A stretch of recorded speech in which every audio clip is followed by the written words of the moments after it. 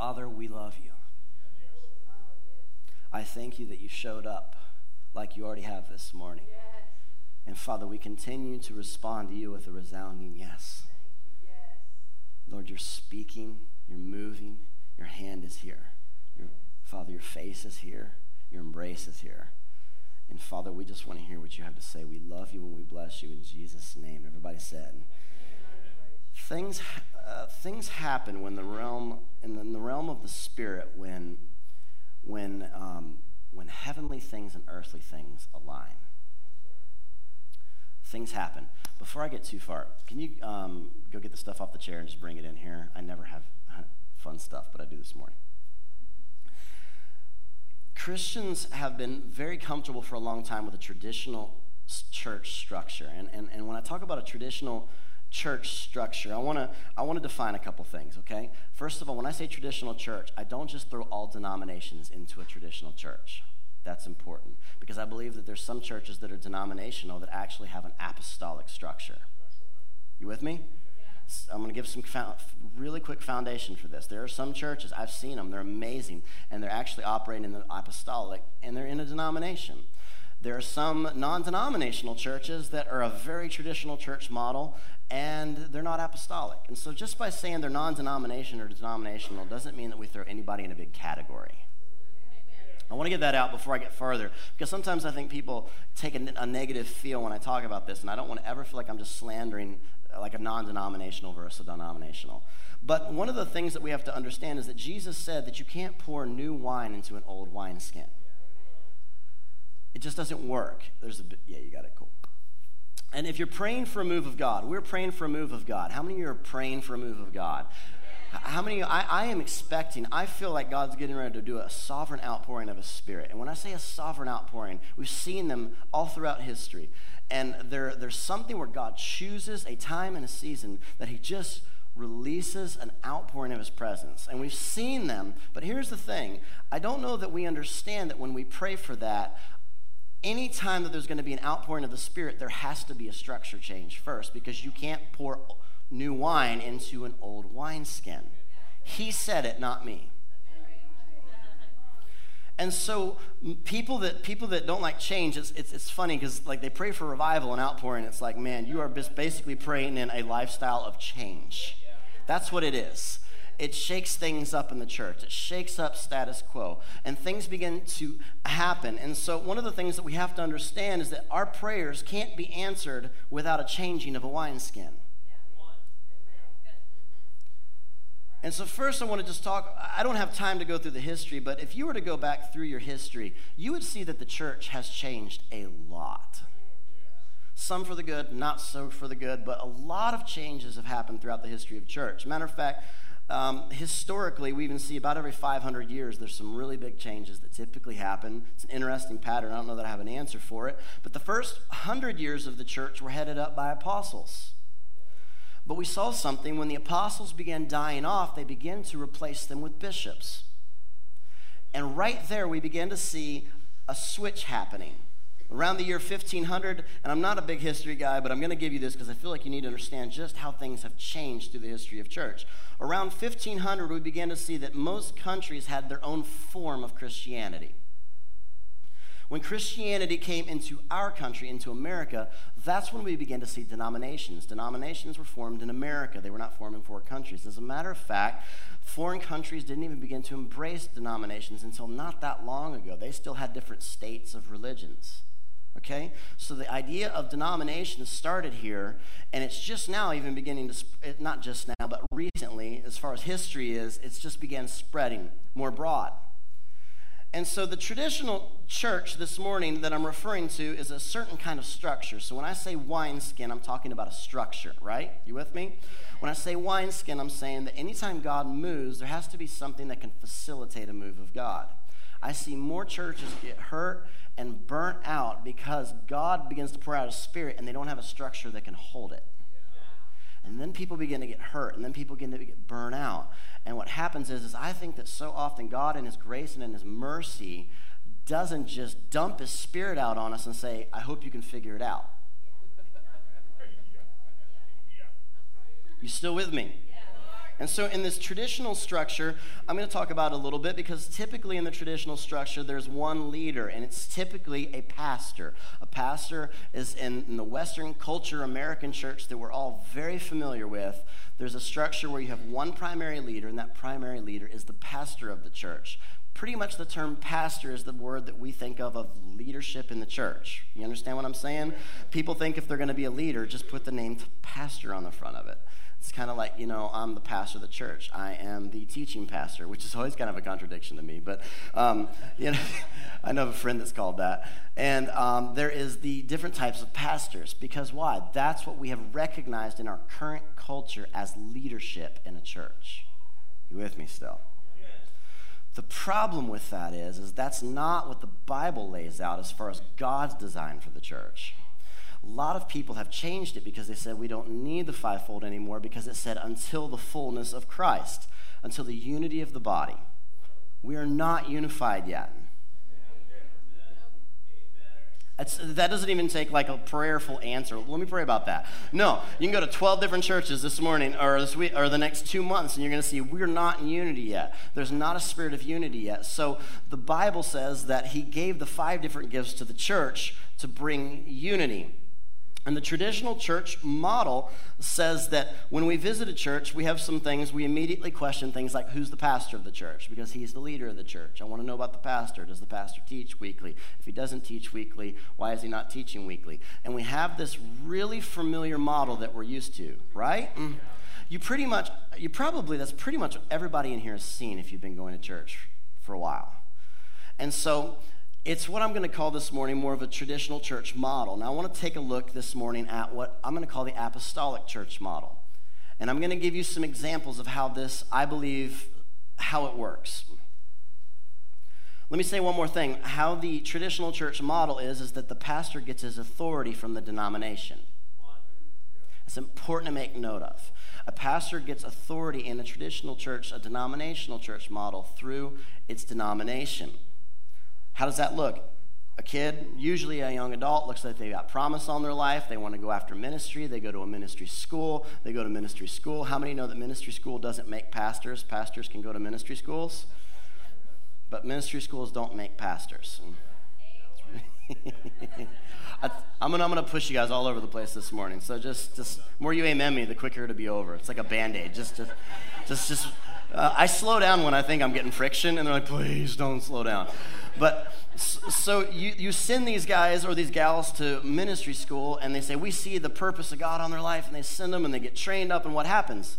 Then there's a church that needs a minister, so what do? They contact the ministry school, and they stick that person in that church. Yeah. This is primarily this wineskin that we know how church works. It's hard to find a lot of this in the Bible, actually. But it is the wineskin that we've become familiar with. And so, I want to look now a little bit at the apostolic church. If you have your Bible, open up to Ezekiel, but you didn't think I was going to tell you to go there.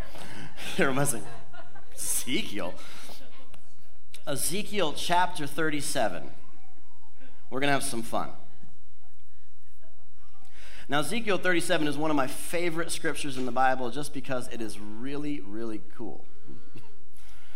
And it's Ezekiel chapter 37, verse 1 says, and the hand of the Lord was on me. And he brought me out by the Spirit of the Lord and set me in the middle of a valley, and it was full of dry bones. Everybody say dry bones. And he led me back and forth and among them, and I saw great many bones on the floor of the valley, bones that were very dry. And he asked me, Son of man, can these bones live? And I said, Sovereign Lord, you alone know. And then he said to me, prophesy to these bones. I love it when he puts the answer back on Jesus and Jesus puts it back on him. He's like, can these bones live? You alone know. Then prophesy.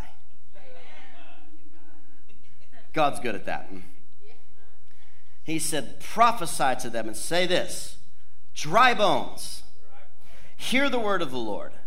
This is what the sovereign Lord says to these bones. I will make breath and enter you. You will come to life, and I will attach tendons to you and make flesh come upon you and come over your skin. And I will put breath in you, and you will come to life. I feel the presence of the Lord on that. Then you will know that I am the Lord. So I prophesied. That was just the instructions. So I prophesied as I was commanded. And as I was prophesying, there was a noise, a rattling sound, and the bones came together, bone to bone. And I looked, and tendons and flesh appeared on them, and the skin covered them, but there was no breath in them. Then he said to me, he said, prophesy to the breath. And prophesy, son of man, and say to it, this is what the sovereign Lord says. Come, breath, from the four winds, and breathe in these slain, that they may live. So I prophesied as he commanded me, and breath entered them, and they came to life, and stood up on their feet. A vast army. This gives me chill bumps. I got it like all over my body, guys. I think that we can make these scriptures into like things we've read so much. I want you to see this picture. He's been taken into this vision, and he's looking, and he doesn't just show it to him, he walks him through, back and forth. We don't know how many times. He walked him through the bones. I wonder sometimes how many people come into churches and they walk back and forth, but then they just leave. And he walked them back and forth, and he said, here's what you want to do. He said, you're going to prophesy them to life. And there's a model here, and I hate to use traditional church with dead bones, but I'm going to do it. Because it's just, there's some things in it I think we need to understand, but I'm not calling them all dead. Please don't misunderstand me, but there's some things we have to understand here. These bones represent people. And when the word of God speaks into bones, flesh come on them, and they assemble into the proper places. I want you just to take this passage and consider this passage as actually the transition that takes place when you go from a traditional to an apostolic. There's something that begins to happen. There's a gathering often of these bones that people come in and they're just dry. I mean, dry sometimes. I love it when people come in and they're just dry. It's like I just want to see them just filled and life spoken into them. Some people come up and almost apologize. I'm just so dry. I'm like, great. You're in a wonderful place. Like, it won't last long. You're going to be really refreshed. I mean, if you didn't feel refreshed after that morning worship service, like, whole. And so what happens is the bones, he begins to speak. And things begin to happen. And the initial result of a church that experiences the presence of God together is life. The thing that begins to happen is life. If there's anything that I could say, I do not understand, I'm not the best at all of the church building models and all of these things, but if there's one thing I understand, when I get a group of people together and we experience, I mean a presence of God, people begin to feel life. They begin to feel life. They may still have some issues, and we may have to work through some things still, but they begin to feel life. And what's happening? The initial transition's beginning to happen where God is beginning to bring you into something that is new. And so you begin to feel life. You begin to feel God. He's near. His love begins to fill you. And something's happening. He's breathing on those dry bones. And flesh and tendons are starting to happen. And people are feeling it on you can feel it. I can feel it when I'm in a worship service and somebody next to me was dry bones and all of a sudden he just breathes on them. I can feel it. And this is the beginning of God restructuring a house. And what God desires for the church, and I believe he makes it clear.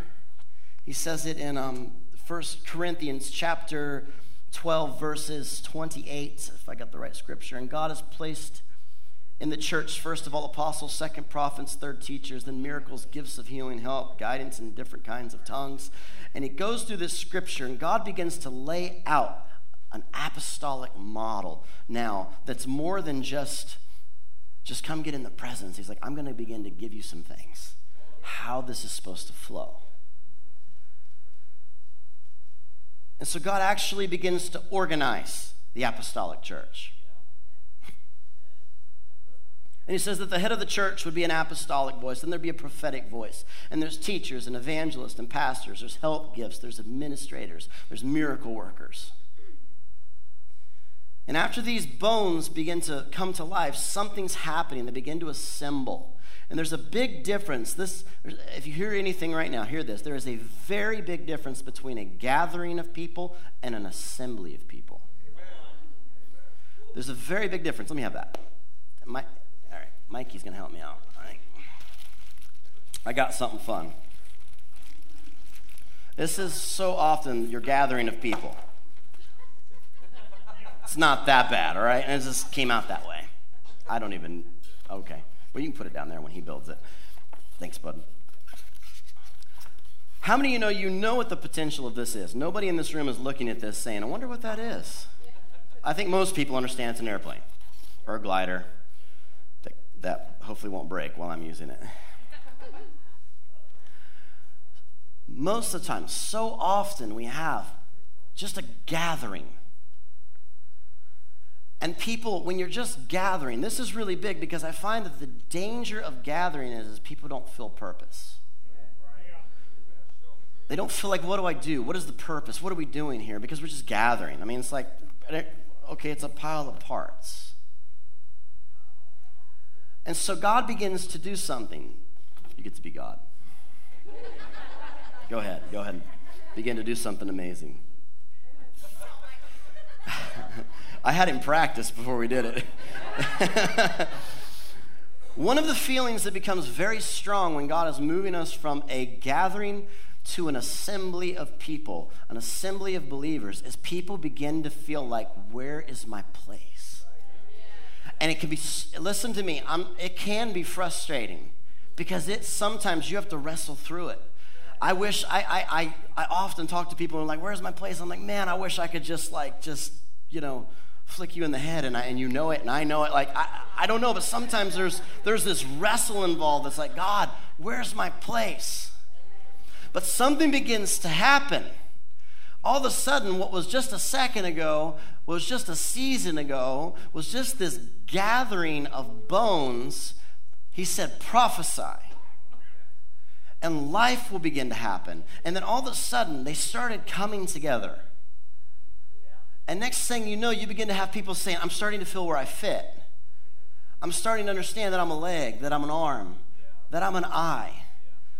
And I'm starting to feel like I need to do something. You see, people that just want to be a part of a gathering will feel, you'll feel awful in an apostolic church.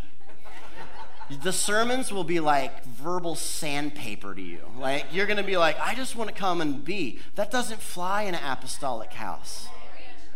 No pun intended. It just hit me as soon as I said that. But it doesn't work. Because I really didn't mean that. It genuinely just came out. And I was preparing for this, and I was thinking about the words, and I was just thinking about that prophetic word when I got that text. And I hold on to little words. Maybe you don't, but I do. When I get a little word from somebody across the country who texts me on a Saturday night and says, hey, I'm praying for you. Just want to let you know the Lord told me in this fall the gate is going to soar. I begin to pray, and I begin to see this thing in Ezekiel. And I begin to see him showing a model of transitioning. Listen, we're not there yet. I'll be the first to tell you, we're still moving. It takes time to transition. It takes time when you're in a culture that wants it a certain way. And you're going for it, and people are like, what are you doing? What are we building? I'm like, sometimes I don't really know. But all I know is I see an assembling happening. Does it fly? Where all of a sudden, things will begin to fly, and things will begin to soar. And you could take those dry bones and you can throw them, and nothing impressive is going to happen. And we come together. And God is saying, I'm assembling. And when God begins to assemble his people, they want to fly. And those of you that are praying for God to do something new in the earth, we've got to wrap our head around this, that there has to be a new wineskin. There has to be a new wineskin. And you will also see this. It always happens. There will be new leaders raising up too. It always happens. When I say new, I'm not saying disqualify as old. I say new as in that season. People that you've never seen before. People that are new to you will begin to rise up. You'll begin to see them. Something begins to shift. And one of the biggest mindset changes that we have to wrap our minds around in this season is the structure of an apostolic church. It's very different. It's very different, and it's very hard when we have grown up. Almost everybody in this room, maybe everybody in this room has grown up in the model of a pastoral-only church. Now, some churches welcomed the fivefold more, but they never put them in their structure. They may have embraced apostles and prophets, but they never really wanted to put them in their structure. And so this change has to happen. And one of the biggest things in this change is honestly actually in the pastoral ministry. Because I don't believe that the pastoral ministry was ever meant to be one head honcho. I really believe the pastoral ministry was supposed to be something that flows throughout the house. I genuinely believe that houses should have pastors everywhere. You won't have trouble with people having a heart for kids because kids pastors will be rising up, and youth pastors will be rising up, and people with that pastoral heart will begin to come out of the woodwork. Why? Because they begin to understand, I have a heart to pastor. I don't know how to teach very well, but I have a heart to pastor. I don't know how to necessarily structure the finances for a church, but I have a heart to pastor. And you'll begin to notice, actually, in an apostolic church, I think it's completely false, the idea that in an apostolic church there's less of a pastoral ministry. I think there should be more. Because I think if you're actually raising them up, they'll be everywhere. So whenever someone says in this apostolic model, we're not just pastoral. If you don't have pastors, you're going to have a miserable church. I have met people that have amazing giftings, and I always ask them, I'm like, okay, they're stuck. They're really stuck. They're struggling to get over. Usually like 25, 35 people. They're trying to get off the ground. And you'll find a common theme. There's no pastors. It's led by a great teacher, great apostle, great evangelist, and they're phenomenal. But there's no pastors. Why? You need the pastoral heart. You need the pastoral heart. And this changes the flow of things. It flips things around. I wanted to show you this. Just for a quick. Thanks so much. So this is kind of what I put together. Just a much more of a traditional model. I'm just going to hold it a second, but we can sit over there in just a minute. Man, you guys are on it. Wow. I'm going to be. That's what happens when the prophets are hearing the Lord. All right. I knew you were going to need that. Okay. All right. So often what we have is I want you to imagine you've got the church down here and you've got the funnel from heaven. So often what we're familiar with, I put prophets and apostles in just to be nice. Often they're really just invisible. But just for fun, I put them in there. And so often we've got a pastor. So what happens? When you come into a worship service on a Sunday morning and you're worshiping the Lord, I could put together a pastor and an evangelist next to each other in the same worship service. The pastor is feeling the love of the Lord for his people. He's feeling all God's saying, all he's going to do in them, how they're going to grow, how this is an atmosphere to grow. And the evangelist right next to him was like, we got to go reach out. Same worship song, same service, but it's a different grace. And so what happens is often when you have it from the top down, the first one is the one that's really filtering what's coming from heaven. And then you filter it down, and sooner or later it will get down to the people. Now, a lot of times this is a very short line. It may just be a pastor. A lot of times we see a pastor teacher.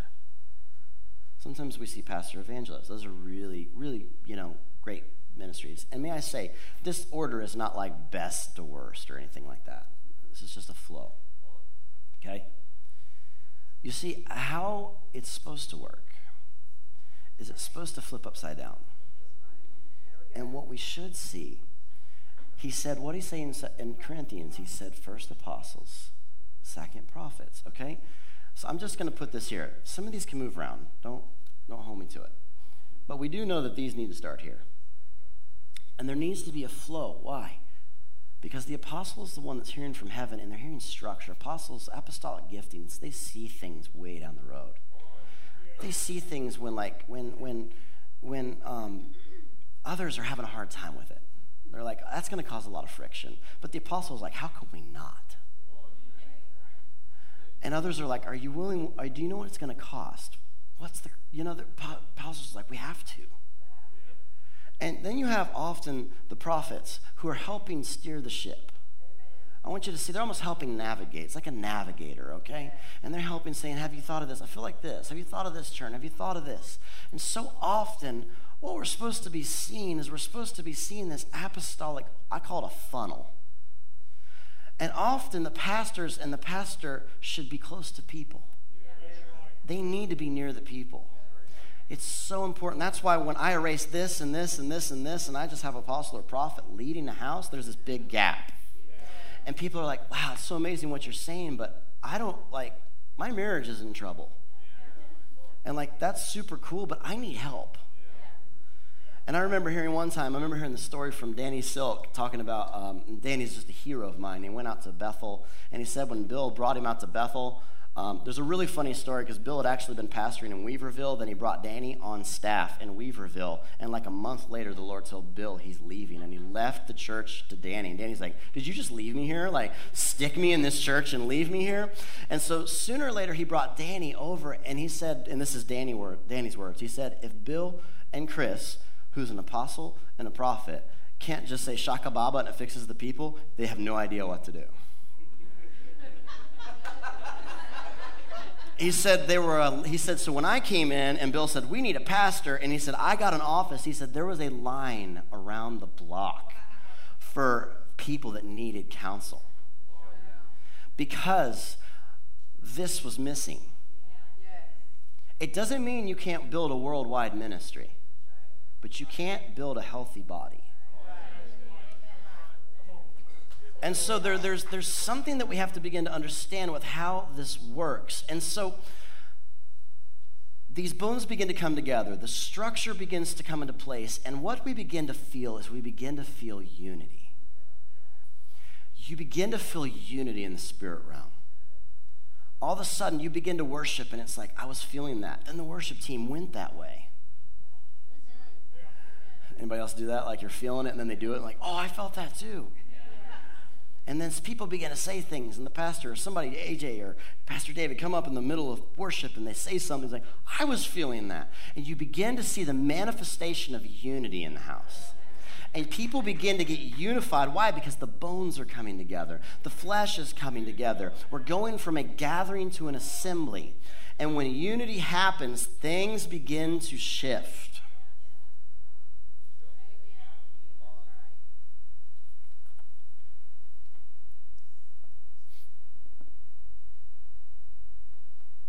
He wants us, says in 1 Corinthians chapter 12, verse 13 says this, for we were all baptized by one Spirit so as to form one body. You were baptized in with the potential of you needed to be in the body. I'm not going to get on my soapbox, but any movement that has to do with removing you from the body is anti-scriptural. It's not him. He said, I'm baptizing you into the body. I want you to build up the body. And we are called to be a part of a body. So something happens when we begin to be unified. Our hearts begin to mold together. Are you still with me? I know this is a lot and I'm moving quick. There's a couple things that happen that I believe that I have seen throughout the years that take a body of people, a gathering of people, and it molds them together. The first one is worship. There was such a unity in this room this morning when we were in worship. I could feel the hearts connecting. I could feel it. You could feel it in the room. Anybody could feel something was going on. You may not have known what was going on, but you could feel something was going on. Hearts were being connected. There's something. I remember one time Tiffany, we'd put all of our Christmas stuff into we have all these crates in our attic for Christmas, 2,000 of them. And my wife is all about Christmas. I mean, putting up Christmas crates is a week job. They sit there for days, and I stare at this stack and I look at them, and she slowly begins to put them in my way. So I can't even get up the stairs, and I'll shove them a little bit to the side. One year she put a bunch of candles in there, and I remember it gotten really hot. And next year, she's like, where's the candles? I'm like, found them. And it was this blob of like different candles shooting off. And one was shooting this way and two were hanging that way. And what had happened is that the heat had molded them together. So now you could still see that there were individual candles, but they were brought together. Some of you know where I'm going right now. Something happened when the heat came. Something happened when we worship, when we're in the presence. I can feel it. Hearts begin to mold together. People begin to click. And you begin to feel something happen. When you leave a powerful service, you can't explain it, but you feel more connected. When you leave a boring service, you do not feel that connected. I'm being honest, and I've even had a couple that I felt like were boring. And I've been in some, and it's like I leave, and I'm not like, man, I feel connected. I'm like, man, time's the football game. Like, it's just your mind is not there. But when the presence is there, you see it's different. It's completely different. And people begin to bond, and people begin to connect. And something about the worship, when you tend a church that never experiences the presence of God, the bond is not the same between the people. It's not the same. The bonds are created on things like common interest. What are you interested in? What do you want to do? What's this? You want to go, oh, you like that kind of stuff. I like that kind of stuff. But when you go to church with the people that you worship with, the bond is strong. Even if you can't explain it, you might even be able to come away and say, I really don't know that many people, but my heart feels connected. And that drives you. Say, I need to get to know more people, but I feel something connecting. It's this bond. And in return, it's hard to get people separated. It's hard to pull people away. So one of the things that builds connection is worship in the presence. Another one, believe it or not, is offering. I'm telling you, another one is giving. Where your money is where your heart is. True story, end of the day. Where your money is where your heart is. When a bunch of people come together and they decide, and you work hard for your money. I don't know that there's anybody in here that just has easy money. At some point, you've worked for it. It's a lot of work. And when I invest my money into this place and someone next to me says, me too, you almost begin to become partners in the spiritual realm. It says, let's partner together. Let's advance this thing. And you can feel it. I can feel it when I take up an offering. There's certain elements of a service where I feel unity happen. Worship, offering. It's another one. I can feel it in the room. People begin to unify. And when you make that decision, I'm putting money in a church, you have invested your personal authority into the house.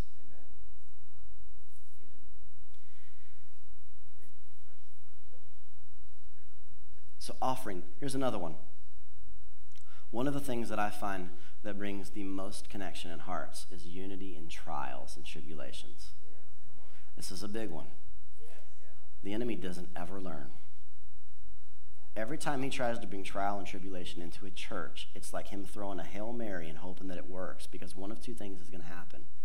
Maybe he'll get a little leeway, but typically when people pull together and say, we're not doing that, you feel a connection. It's not just in church. We just remembered 9/11. Do you remember the feeling of unity across your country when it came under attack and the people came together from, they didn't care who was what, liberal, Republic, it doesn't matter. That didn't matter. We're coming together. Something happens when attack happens and people, instead of questioning everything, say, no, we're coming together. We're pulling together. And one of the things that I find that connect hearts is unity through trials. I see it all the time. If you've been in church very long at all, trials happen.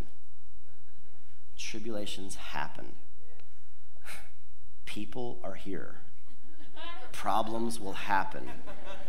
When you accept that, you'll get over the shock. Some people are like, did you hear what they did? Oh my gosh. I'm like, trust me, it doesn't shock me. I'm not happy about it, but it doesn't shock me. Why? Because we're people, and people are growing. It doesn't bother me, but one of the things that happen is people mess up. People say things they shouldn't say. And now we've got this great big old platform called social media where when you say it, you don't just say it to your friend, you say it to thousands of people. And then things have taken off, and it changes.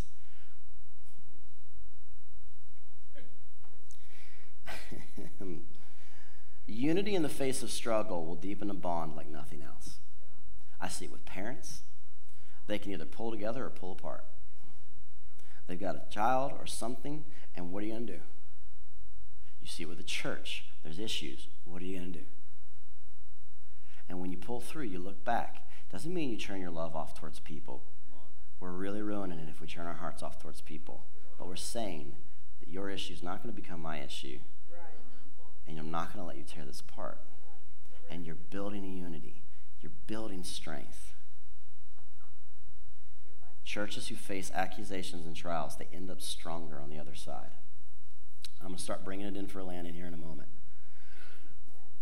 Another pun. I'm on fire, and I'm not even thinking about them. It's amazing. My little airplane, there's an authority and anointing on that little airplane. It's like shifting my language. Something we need to understand is that God wants a people.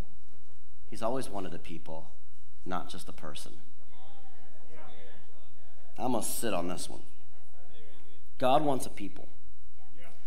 God wanted a people with a nation of Israel, and they chose a person, and they sent Moses. God didn't want Moses. He wanted a people.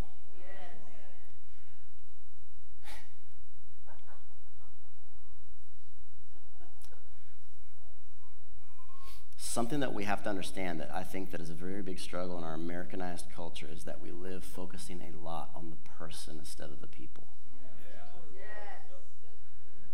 Listen, I understand we need to be able to focus and at times help the person. I get that. I believe in that 100%. But God isn't just coming. He's not just looking for a person. He's looking for a people.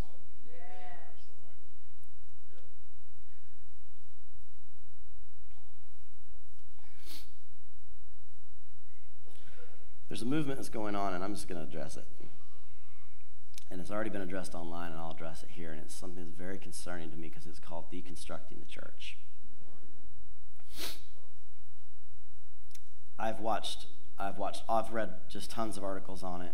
Guy online, Sean Foyt, did an awesome job of like just getting opinions from everybody, like pouring in.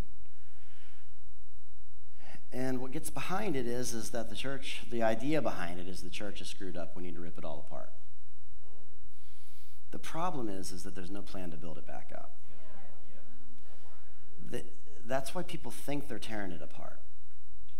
And I've read stories of people that deconstructed their faith to the point where they were separated themselves from community. They separated themselves from their faith.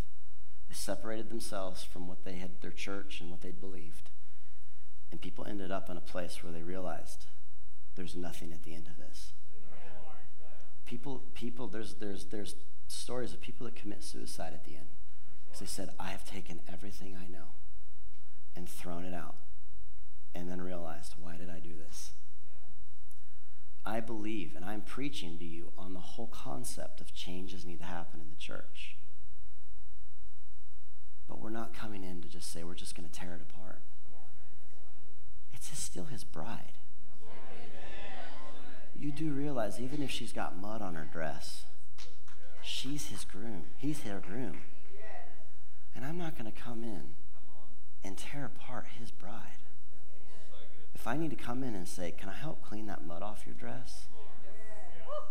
I'll do that. But I'm not gonna rip it all away and say, you're not the bride. And the heart behind it is to pull us away. It's to pull you away. It's to pull you away. Why? God is always about a people. The enemy is always about getting you alone. Because he knows there's an authority in a people that isn't there in a person. That's where we're heading towards in a minute, is the authority on the people. Because I've preached to you about the fivefold, I've preached to you about the authority on the offices, but there's also something about corporate authority that's amazing.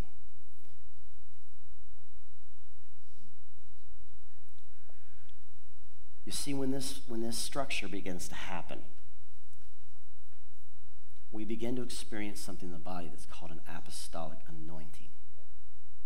Now, this is where things get fun. This is where things get cooking. And fun happens. I want you to, where do we start? Or do we hit this? We got a little bit of time. When people are operating in the apostolic anointing, you begin to see something. People raise up people, raise up people, raise up people, raise up people. And the apostolic begins to operate, and all of a sudden you begin to see something. Although you may be a pastor, you're a pastor operating in the apostolic anointing. And now, what does the apostle do? The very name apostle means being sent. Their focus is on, how do I get you where you need to be? Like, man, I see the gifts on you. Just, whew, let's do it. And that's the apostles. They're like, let's do it. Let's do it. Why are you sitting around? You need to do something. What's your gifting? Why aren't you doing it? That's what you do. Do it. Now, on the other hand, sometimes we have messes, and the pastors are like, maybe you should have taken that slightly slower. And then the apostles are like, yep, probably. But you got this anointing that begins to operate, and all of a sudden, people begin to raise up people. And then you begin to see things taking off. Why? Because the apostolic anointing is in the house. And you begin to see leaders anointing, operating in that anointing. And when this happens, we see rapid momentum. Rapid momentum. Why? Because here's what it looks like. You got Joe that's over the greeting ministry. This is Joe Schmo. You got Joe. And Joe's over it. And Joe's job is to find people that want to be a part of the greeting ministry. So Joe finds this great group of people to be a part of it. That's great. Now they got them. Now they start serving. Now in an apostolic anointing, now those people start saying, I need to find more people to be a part of this. I need to begin to raise more people up because I'm experiencing what God's doing just greeting people at the door. And now an apostolic anointing begins to operate just in our greeters. Because they're not saying, well, hey, Joe, that's your job to find everybody. You're getting really quiet on me now. Because this apostolic anointing works everywhere. It's not, you scared me. It's just, man, I was like, whoo. You could tell she does a lot of the scheduling. She's like, come on, Jesus. And all the leaders are like, amen. But it's how it works. I can see it, man. I can meet a person. I know when they got the apostolic because they just find people. They just, doesn't mean they're an apostle. They just walk in that apostolic and they find people. Matter of fact, people even find them. They'll draw them like a magnet and things begin to happen. Shifts begin to happen. But here's the thing with here's one of the most dangerous holes that we can fall into in an apostolic house is that everybody, and I'm saying this, I feel almost awkward saying this, but I have to state it. Everybody wants to pull here. And here's the cap that you get into. See, in the old model, everybody pulls here because you don't have half of this. Okay? When you begin to have the apostle up here, everybody comes in, and what happens is, it doesn't matter if it's apostle, prophet, teacher, it doesn't matter. They say, who's the senior leader? I want to be their best friend. Laugh all day. I'm the one that has all the emails and messages, and I love them. I'm honoring you, but here's the thing. Leaders only have so much capacity. You probably, so many people have asked, even personally, to get together, and I so badly want to get together with them. They're amazing. Amazing people. I don't want any dishonor right now. But what happens is when we begin to put a culture on where everything has to flow back up to here, we begin to actually churn off the apostolic anointing. Because what you've done is you've created a system where instead of the rapid momentum that comes in the apostolic atmosphere, we say, I have to have it just from here. And then we begin to have troubles. It doesn't matter if the apostle's on top, or the prophet's on top, or the teacher's on top. It doesn't matter who. It's a flow. It's a flow. And what the enemy wants to do is he wants to get us tied up. I've met people before where at the end of services, they often don't want to be, honestly, it hasn't been here in probably at least 5 years. So it's not happened recently, but they come up and they don't want to be prayed for by like the prayer team. They want to be prayed for by leadership. And I'm like, why? I mean, honestly, why? Half of them pray better than me. Like seriously. Some people are like, am I on the half? No. We'll just leave that for you to figure out. These people are trained and equipped for what you're doing. Me, post-service, my brain is mush. I just preached for an hour, and people are like going into deep conversation. I'm like, oh my goodness, I forgot your name already. I'm like, my mind is just mush right now. And what happens is then what happens? Offense comes in. Well, we get offended that the leadership's not treating me the way. Listen, I hate to break it to you, but if we're going to be an apostolic church, it's not going to all be about the leadership. It can't be. It can't. Can I tell you one of my greatest secrets that no one knows? I would seriously be happy just to sit here every week and watch things happen. Like, I'm cool with preaching, but I just want to be a part. I'm really just want to be a part. I come in and I just sit here and I watch the worship. I'm like, do I really go to this church? This is amazing. And I'm not driving to get a hold of somebody or to reach somebody that's important. I just come here and I want to worship the Lord. And what happens is when people focus their attention on just trying to become in this tight-knit with leadership, there's covenant relationships all around you that he's waiting to put you in. Can I tell you what the Lord told me? Let me bring it home so you don't feel offended about this, because I can feel it floating in the air right now. Let's just pop it. Because the Lord taught me this because he told me this about me. And he told me this. I was at a leadership meeting, and I was in a room full of leaders, and my hero, Danny Silk, walks in through the door. I was in the back, and it was an 8 o'clock in the morning meeting, so in California it was 5 a.m. He looked half asleep. And he leans over against the door next to me, and I kind of have this fanboy, oh, it's Danny. Oh. And the Lord tells me something. He says, John, he said, I didn't invite you into that circle. He said, are you okay with that if you never are in that circle? That's a little bit to swallow when you're and it was just a boop. But he said, I have invited you into a circle, and I have a circle for you. He said, but that's not going to be your circle. And what I find with people is they all want to get into a certain circle, but I need to be in my circle.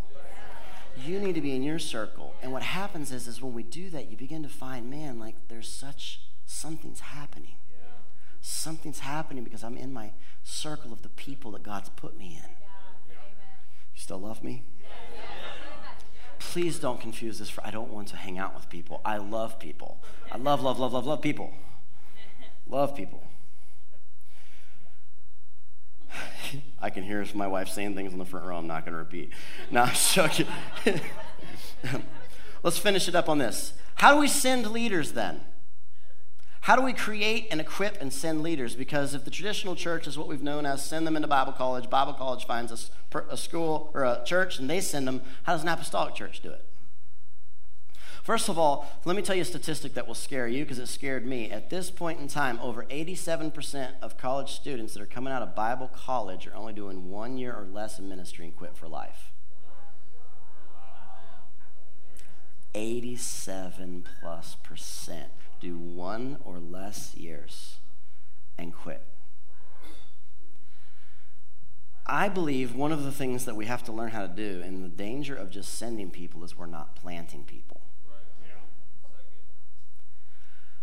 I meet people that want it, they feel the grace on them, they want me to send them. But I don't want to just send them out into open territories because I want to see them planted. Like when we had Jordan and Ashley here and God opened a door for them and we talked a lot and we spent time together and they shared with me. And I said, I want to bless you guys into this. And they came up here and we said, we want to bless you guys and plant you in that thing. We still talk all the time. They still text me. This is the greatest example I have because it's recent. They text me. They call me. Our hearts are still connected. See, when we send, it's often it's like we send them off, but into what? See, the apostolic wants to plant you. Wants to plant you into something. And it's different than just sending. Obviously, sending's part of it. I believe this is important because you're going to see people in church that rise up. We're going to have people that keep going through this church that's apostolic, that rise up, and I see the gift on them, and I see that they're going to be taken somewhere else. It's just part of an apostolic church. You're going to see people that raise up that are apostolic, and you're going to see that they're ready to go out and go for something on their own. Why? Because that's what they're called to do. And we're going to bless them. But God, I honestly believe that the training ground for people in the church should be in the church. I honestly believe that the training ground should be in the church. I believe we should be able to equip them in the church. I believe we should be able to empower them. Are we there 100%? I didn't say that. I'm laying out structure and vision for you that we're going to pour all of our energy into. And there's details that have to be put together, but they should be raised up in the house. And sometimes I'll go through it and say, man, I can feel God's taking you here. I just want to bless you. See, it flows differently than just taking someone and says, I'm just going to send you off to a big old world of Bible school, and then they're going to send you somewhere. Now, I'm not saying that that's wrong, but I'm saying that almost 90% of failure rate, something ain't working. And we need to pray that the Lord will guide us, not just this house, denominations as well, that he would guide them because we need them. We can't be unified in the body if we think we're better than anyone else. We need them. We need them. And something important is to understand, where is your influence? The Apostle Paul said in Romans 11:13, something most people never read. He said, I'm talking to you Gentiles, inasmuch as I am the apostle to the Gentiles. Notice that he knew his realm of influence. He said, I am an apostle to the Gentiles. This is really powerful because when you begin to try to operate in your gift in the wrong realm of influence, it's dangerous for you and for people around you. People often will come into different houses and different bodies. And here's a good example. Harold Eberly, who's just amazing, and so much of what I've learned has come through him. So much of what I've learned is through him. He actually has a book. It was the first book he ever wrote. It was called The Complete Wineskin. It's a little tiny book, and it was his first one, like 30-something years ago. And it's really good. He said something interesting. He said, I am an apostle to people in this country. He's a missionary. And to this country, and to these different foreign countries. He said, I also go to a church. And he said, it's an apostolic church that is actually a denominational church. And he made this remark. He said, I am not an apostle in my home church. I am a church member in my home church. He said, matter of fact, I am the short, fat, bald guy in my home. This is what he says. I just thought it was hilarious because he's like, I'm the bald, short guy in my church. He said, now over here, I am their apostles. I'm their apostle. Here, I'm a church member. One of the frictions that we run into is when we don't have the discernment to recognize I have the grace, but where is my influence? You see, I have people that are amazing giftings, but it may not be that they're called to be the prophet in this house, or they're called to be the teacher in this house. But they may teach in this house from time to time. And they probably will prophesy. You see, the enemy wants to get in any way he can and bring offense and a rift. Because his end goal is to separate. Everything I've talked about today, his goal is always to separate. When this happens, when we begin to see this unity taking place, when we begin to see this apostolic church happening, we see the bones coming together. We've gone from a gathering to an assembly. We begin to see the structure. We begin to see the flow from heaven. We begin to feel the connection in the hearts. When all this happens, there begins to be what's called a corporate authority on the house. And this is amazing because a corporate authority begins to impact regions. This is big. There are churches out there that when they go out and do evangelism and stuff like that, you can tell there's just something, an authority on them because everywhere they go and they evangelize, people just get saved. Why? There is a corporate authority on them. When there's a church that begins to move in a corporate authority, hearts begin to come together. The flow of heaven has been established. The apostolic, the prophetic, the teaching, the evangelizing, the pastoral. Unity happens, and next thing you know, a corporate authority happens. And things begin to shift. Miracles begin to break out. Strongholds and regions bow down to corporate authorities. They do. They do. And often we focus on the authority of a man or a leader when God is saying, I want more than a person. I want a people. I want a people. The gate is not John Matthews. The gate is not John Matthews or any other leader under John Matthews. The gate needs to be a people. If we're going to be an apostolic church, we have to be a people. God wants to pull the people together. I feel like I've just poured out about everything I got. I am passionate about this. I am so passionate about this. If there's three things that I could say is everything to me, one of them is that we understand who we are in this better covenant. I think we breeze right through it when Jesus at his final supper said, the blood, it's that new covenant. Why am I doing this? You need to understand the new covenant. I feel old covenant always trying to kick back in somewhere or another. It's like this subculture of it tries to get back in. And we have to realign and say, I got to remember who I am in Christ. I got to remember who I am in Christ. Another thing is the fivefold grace, seeing people equipped. And the last is an apostolic church. This is what we need to be. This is where we're going. I'm laying it out for you pretty honestly this morning and as openly as I know how. That this is where we're going. I will say this at the end because I need to. This church has been through. The enemy has really went after this church in the past year. He's really went after it in some areas. And there is, I'm trying to just use absolute wisdom right now. There have been things that have happened. We've had staffing changes that were hard. And a lot of accusations that even were unfortunately very not true. But the Lord gave me this word right up front, and he said, John, don't defend yourself. So I have no desire to. I really don't. I just don't. But I've watched something beautiful happening as the enemy has tried to come in with accusation after. And I mean, I could tell you the masses of, I can tell you emails that have been sent out that have been lies. I could tell you just so many things that the enemy has tried to come in and plant deception. Because he would not do it if he wasn't worried about what God's going to do here. If he was on cruise control, he'd let us go. Like, if he's like, you're fine. But there's something that bothers him. And I've felt relationships being tested in ways that were they're stretched. And I have felt the stretching in my spirit. And I've watched it, and I have just watched from the side in some ways, and I've prayed, and I've prayed, and I've prayed. And some people say, well, why haven't you made statements about more of this? Well, I'm funny about statements, because sometimes I believe statements actually just highlight the devil. And I'm so cautious of it, because I don't like doing that.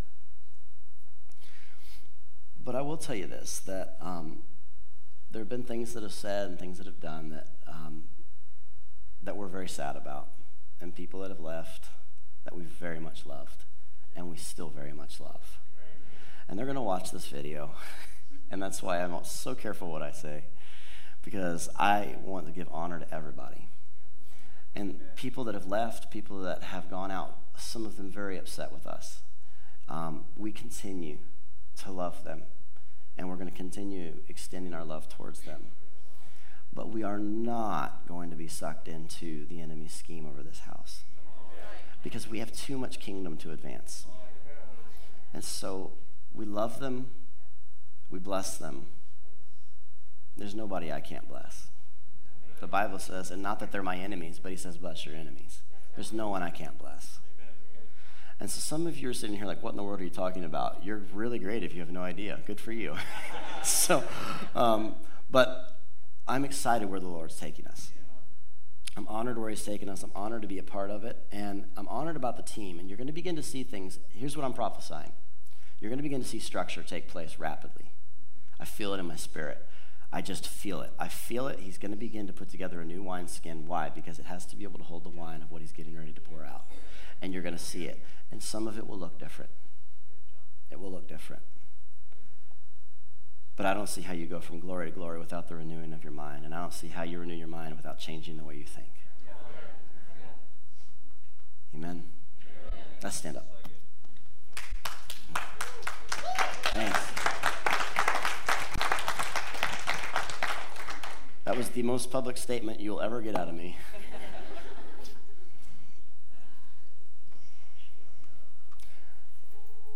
And can I just say this? Whenever, and this goes for the future, anytime anyone leaves a church, this one, any other church, my hope is always restoration. I will do everything in my being to see people restored. And I will do my best to always operate from a place that makes it where they can be restored. And so that's always my heart, is restoration. And that's my heart for everyone. So, Father, you've spoken. I've spoken what I felt like you gave me to speak, the best I know how.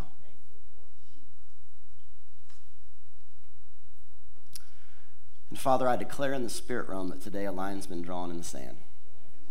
And you've welcomed us into something great. And Father, I pray that you would begin to take, Father, the dry bones. I speak to the dry bones. And I declare life over them right now. I declare to every area of your life that may even have a dry bone, I declare life. I declare life. And I pray that the Holy Spirit right now would breathe on you. He would breathe on you. He would breathe on you. I pray that you would be able to anchor into him in the time of the seasons of being challenged. Some of you, even you're trying to find, where's my place? Where's my place? Where's my place? Where's my place? I pray that he would highlight to you things. He would speak to you things. And he would give you a grace that you need. And I pray that the apostolic anointing that you have set up for the house of God would be established in this place. And Father, we embrace what you have created the church to be. And we will not turn to the left or the right. We will not be distracted by what the enemy tries to place in front of us, but we stay focused on you. We stay focused on you. Now I pray for connections in the spirit realm right now. Right now. Can you just hold the hand of the person next to you as a prophetic act as we close out? Go ahead, guys, if you got something back there. In Jesus' name, I pray that a unity would be built in this house.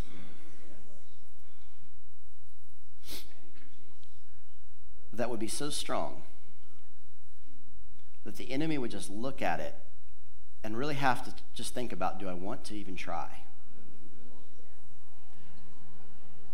I pray that our hearts would be unified. I pray that our giftings would be connected in the way that the Lord wants them connected. And I pray over everyone in this house that, God, you would take their hearts and begin to mold them together. Mold them together. Mold them together. Mold them together. Wow. Breathe on us. Breathe on us. Breathe on us. Breathe on the dry bones. There's no dry bones that are safe in the presence of God. Breathe on us. Breathe on us.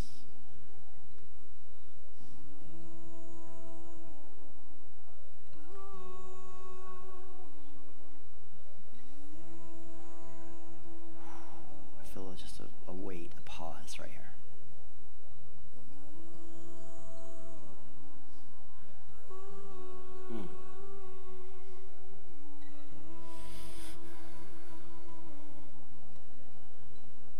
breathe deep.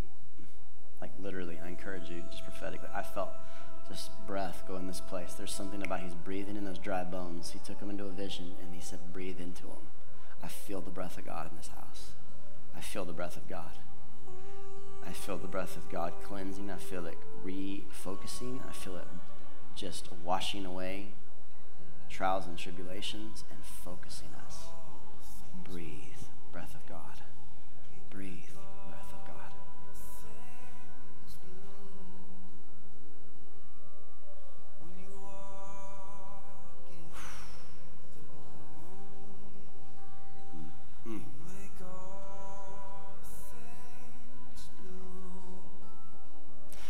Now, by the authority that God has given in this house and in my life, I establish the plans he has for this house. We establish the plans that he has for this house. In the name of Jesus, I establish the plans he has for this house. And there are plans on this house that will not be stopped. The enemy will not stop it. And I declare and decree that it will move forward.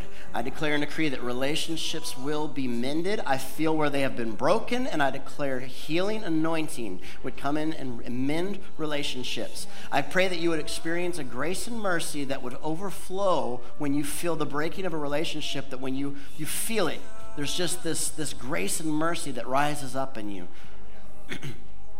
I just declare that in Jesus' name, and I bless you. I bless your families. I bless this house. And Father, we say thank you for what you're going to do. Thank you for what you've done, and thank you for what you are doing in Jesus' name. In Jesus' name. In Jesus' name. Amen.